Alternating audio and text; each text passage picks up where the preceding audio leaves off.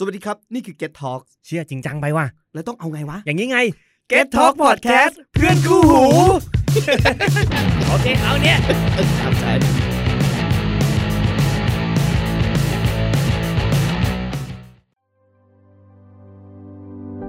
Turning Point ทุกชีวิตมีจุดเปลี่ยน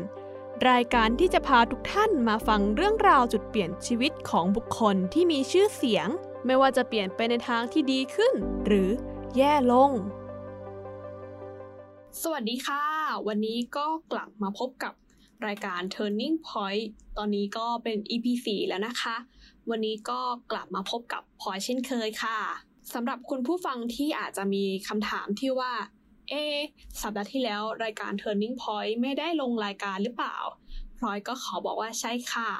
เนื่องจากสัปดาห์ที่แล้วเนี่ยมีอุบัติเหตุนิดหน่อยก็เลยทำให้พลอยไม่สามารถอัดพอดแคสต์ได้ซึ่งส่งผลมายัง EP นี้นะคะที่จะลงเลทกว่าปกตินิดนึงนั่นก็คือปกติพลอยจะลงพอดแคสต์วันจันทร์เวลา 20:00 นนะคะวันนี้ก็กลายมาเป็นวันอังคารเวลา 20:00 นแทนนั่นเองค่ะก็ถึงจะลงเลทหรือลงวันอังคารเนี่ยมันก็พอดีกับวันที่29 มีนาคมพอดีเนาะซึ่งวันที่29 มีนาคมเนี่ยก็ตรงกับวันคล้ายวันเกิดของอดีตนักร้อง K-pop ท่านหนึ่งนะคะเพื่อนๆลองเดาดูสิคะว่าวันนี้พลอยจะเอาใครมาเล่า TikTok คนนั้นก็คือซอลลี่อดีตสมาชิกวง FX นั่นเองค่ะในปัจจุบันซอลลี่ก็ได้เสียชีวิตไปแล้วนะคะเนื่องจากเธอป่วยเป็นโรคซึมเศร้าด้วยสาเหตุจากการถูกกลั่นแกล้งและถูกบูลลี่นะคะพลอยก็เลยอยากที่จะมาแชร์ประวัติของซอลลี่เพื่อที่จะเป็นทั้งอุทาหรณ์และก็เครื่องเตือนสตินั่นเองค่ะถ้างั้นเราก็มาเริ่มฟังประวัติซอลลี่ไปพร้อมๆกันเลยดีกว่าค่ะ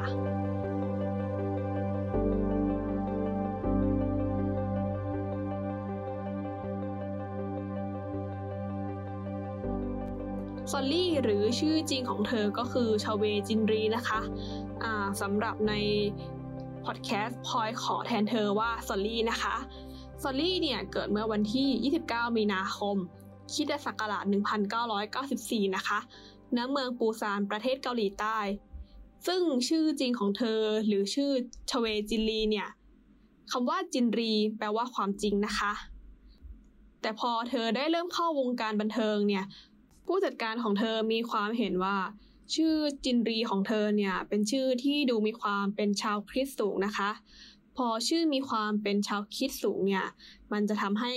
ชาวเกาหลีใต้เนี่ยจดจำเธอได้ยากก็เลยแนะนำให้เธอเปลี่ยนชื่อในวงการบันเทิงเป็นซอลลี่นะคะเพื่อที่เธอจะได้เข้าถึงผู้คนได้ง่ายขึ้นนั่นเองค่ะตั้งแต่เล็กๆนะคะซอลลี่ก็มีความใฝ่ฝันที่อยากจะเป็นคนในวงการบันเทิงนะคะซอลลี่ก็ได้ตัดสินใจออดิชั่นตามบริษัทต่างๆนะคะจนในที่สุดเธอได้มีโอกาสแสดงภาพยนตร์เรื่องโซดองเป็นครั้งแรกนะคะและในภายหลังเธอก็ได้เดบิวต์เป็นหนึ่งในสมาชิกวง FX นั่นเองค่ะช่วงนั้นเนี่ยวง FX เติบโตเป็นอย่างมากนะคะแล้วก็เป็นที่รู้จักกันอย่างแพร่หลายแต่ชีวิตซอลลี่เนี่ยกลับสวนทางกันค่ะซอลลี่กลับกลายเป็นเป้าถูกบูลลี่จากชาวเน็ตเกาหลีแทนสุดท้ายด้วยความกดดันเนี่ยเธอก็ได้ตัดสินใจยุติบทบาทสมาชิกไอดอลในปี 2015 ลงค่ะแม้ว่าซอลลี่จะยุติบทบาทไอดอลไปแต่ว่าเธอก็ยังไม่ละทิ้งความฝันที่อยากจะเป็นคนในวงการบันเทิงนะคะซอลลี่เองก็ยังมีรับงานร้องเพลงและงานถ่ายแบบอยู่เรื่อยๆแต่สุดท้ายก็ยังมีคนที่ยังไม่ชอบเรียกได้ว่าเฮเตอร์ก็น่าเฮทเนาะคอยตามจิกกัดและบูลลี่เธออยู่เรื่อยๆนะคะจนท้ายที่สุดเธอก็ได้ตัดสินใจจบชีวิตลงในปี 2019 นั่นเองค่ะแล้วเราก็มาเข้าสู่ช่วงจุดพลิกผันชีวิตของเธอหรือ Turning Point ของเธอนั่นเองค่ะ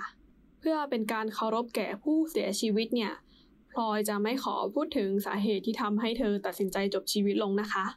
แต่พลอยจะชวนมาคุยถึงว่าซอลลี่เนี่ยต้องผ่านอะไรมาบ้างจนทำให้เธอป่วยเป็นโรคซึมเศร้าและสุดท้ายตัดสินใจจบชีวิตลงค่ะจากการรวบรวมข้อมูลเนี่ยพลอยก็พบว่าซอลลี่ไม่ได้ถูกบูลลี่แค่ในช่วงไม่กี่ปีก่อนเสียชีวิตเท่านั้นซอลลี่ถูกบูลลี่ตั้งแต่วันแรกที่ก้าวเข้ามาเป็นสมาชิกวง FX ซึ่งในช่วงที่วง FX กำลังเป็นที่รู้จักเนี่ยในตอนนั้นก็มีเกิร์ลกรุ๊ปที่มีชื่อเสียงอยู่แล้วนะคะวงนั้นก็คือวง Girl Generation นั่นเองค่ะแม้ว่าวง Girl Generation เนี่ย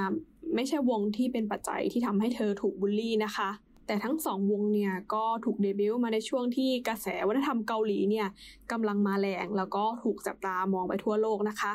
ซึ่งกระแสวัฒนธรรมเกาหลีเนี่ยก็ทำให้เกิดกระแสความงามแบบชาวเกาหลีด้วยค่ะในช่วงนั้นเนี่ยคนที่เป็นหน้าเป็นตาของวง FX หรือภาษาติ่งเราก็จะเรียกคนนี้ว่าวิชวลของวงนะคะคนนั้นก็คือคริสตันนั่นเองค่ะถ้ายังนึกภาพความงามแบบชาวเกาหลีไม่ออกเนี่ยก็ลองนึกถึงยุนอาวงเกิร์ลเจเนเรชันดูค่ะถ้าเราลองนำใบหน้าของคริสตันและยุนอาเป็นบรรทัดฐานเนี่ยถ้าเทียบกับสมาชิกวง FX คนอื่นแล้ว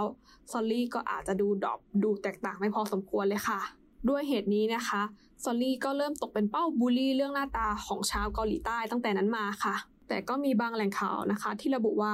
ซอลลี่เองนี่แหละค่ะที่เป็นวิชวลของวงแทนแน่นอนว่ากระแสการบูลลี่ซอลลี่ไม่ว่าจะบูลลี่เรื่องหน้าตาหรือบูลลี่เรื่องความสามารถเนี่ยก็ยังมีไม่หยุดไม่หย่อนนะคะชาวเกาหลีใต้เนี่ยจับจ้องซอลลี่แทบจะทุกการกระทำเลยค่ะแล้วก็มีเหตุการณ์ที่ซอลลี่ไปสนิทสนมกับไอดอลที่เธอชื่นชอบนะคะก็จะมีชาวเกาหลีบางคนเนี่ยพูดจาใส่ร้ายป้ายสีเธอนะคะแล้วก็ตอนที่เธอขึ้นแสดงเนี่ยเรียกได้ว่าเธออาจจะแสดงได้ไม่โดดเด่นเท่าคนอื่นเท่าไหร่นะคะเขาก็ยังเอาเรื่องแบบนี้เนี่ยมาเป็นประเด็นที่จะวิจารณ์เธอในแง่ลบกันค่ะก็ร้ายแรงถึงขั้นที่เรียกว่าตั้งฉายาให้เธอว่าไอดอลกระจอกเลยทีเดียวแล้วก็คุณผู้ฟังรู้กันหรือเปล่าคะว่าในช่วงก่อนที่เธอเสียชีวิตเนี่ยเธอได้ประกาศว่าเธอเป็นเฟมินิสต์นะคะแล้วก็ได้ตัดสินใจโพสต์รูปโนบาเพื่อแสดงจุดยืนของเธอค่ะหลายๆคนเนี่ยก็อาจจะแปลกใจว่าแนวคิดเฟมินิสต์ก็เข้ามาแล้วนะในช่วงนั้นการโนบาเนี่ยก็น่าจะเป็นเรื่องปกติแล้วเนาะแต่พลอยขอบอกว่าไม่ใช่สำหรับสังคมเกาหลีใต้ค่ะสังคมเกาหลีใต้เองเรียกได้ว่าแม้จะเจริญก้าวหน้าในทางด้านวัตถุนะคะแต่ทางวัฒนธรรมเนี่ยอาจจะไม่ได้ตามไปด้วยนะคะสภาวะแวดล้อมสังคมเกาหลีใต้ในช่วงนั้นเนี่ยเรียกได้ว่าผู้หญิงเองก็ยังเชิดชูความที่ผู้ชายเป็นใหญ่อยู่ค่ะซึ่งการประกาศตัวเป็นเฟมินิสต์ของเธอเนี่ยทำให้เธอเป็นที่เพ่งเล็งของสังคมอีกครั้งนะคะการสวมชุดโนบาทำให้เธอเป็นเป้าวิจารณ์อย่างหนักและอีกทั้งภาพของเธอยังถูกเซฟนำไปวิจารณ์กันต่อๆบนอินเทอร์เน็ตเป็นเวลาหลายเดือนเลยค่ะและกิจกรรมสุดท้ายในวงการบันเทิงที่เธอได้เข้าร่วมก่อนจะตัดสินใจจบชีวิตลงในอีก1 เดือนถัดมานะคะนั่นก็คือเธอได้เข้าร่วมกับรายการบันเทิงบางอย่างนะคะแล้วก็เหมือนว่าเธอทำพลาดจึงทำให้เธอตกเป็นเป้าวิจารณ์อย่างหนักหลังจากนั้นก็ไม่มีเรื่องราวอัปเดตชีวิตของเธอปรากฏทางโซเชียลมีเดียจนกระทั่งเธอเสียชีวิตค่ะสำหรับบทสรุปของ EP นี้เนี่ย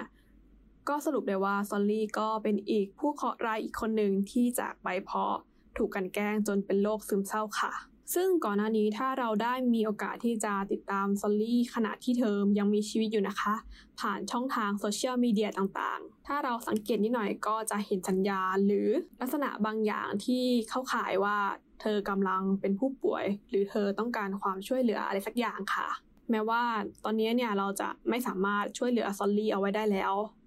แต่ถ้าเกิดเราพบเห็นใครที่มีลักษณะที่เข้าข่ายเป็นโรคซึมเศร้าหรือต้องการความช่วยเหลือเนี่ยเราเองก็ควรจะช่วยเป็นหูเป็นตาเนาะเพื่อที่ไม่ให้เกิดเหตุการณ์น่าสลดเช่นนี้อีกค่ะสำหรับวันนี้รายการ Turning Point เนี่ยก็ได้สิ้นสุดลงแล้วเนาะเนื่องจาก EP นี้เนี่ยไม่ได้อัดกับเครื่องเสียงดีๆแบบ EP ก่อนๆคุณภาพเสียงอาจจะดรอปลงไปนิดนึงพลอยเองก็ขออภัยด้วยนะคะและก็สำหรับปีนี้เนี่ยก็เป็นปีที่3แล้วเนาะที่ซอลลี่ได้จากเราไปพลอยและรายการ Turning Point เองก็ขอร่วมไว้อาลัยจากการจากไปของเธอด้วยค่ะสำหรับ EP หน้าเนี่ยพลอยจะเอาใครมาเล่าก็อย่าลืมเข้ามาฟังกันนะคะ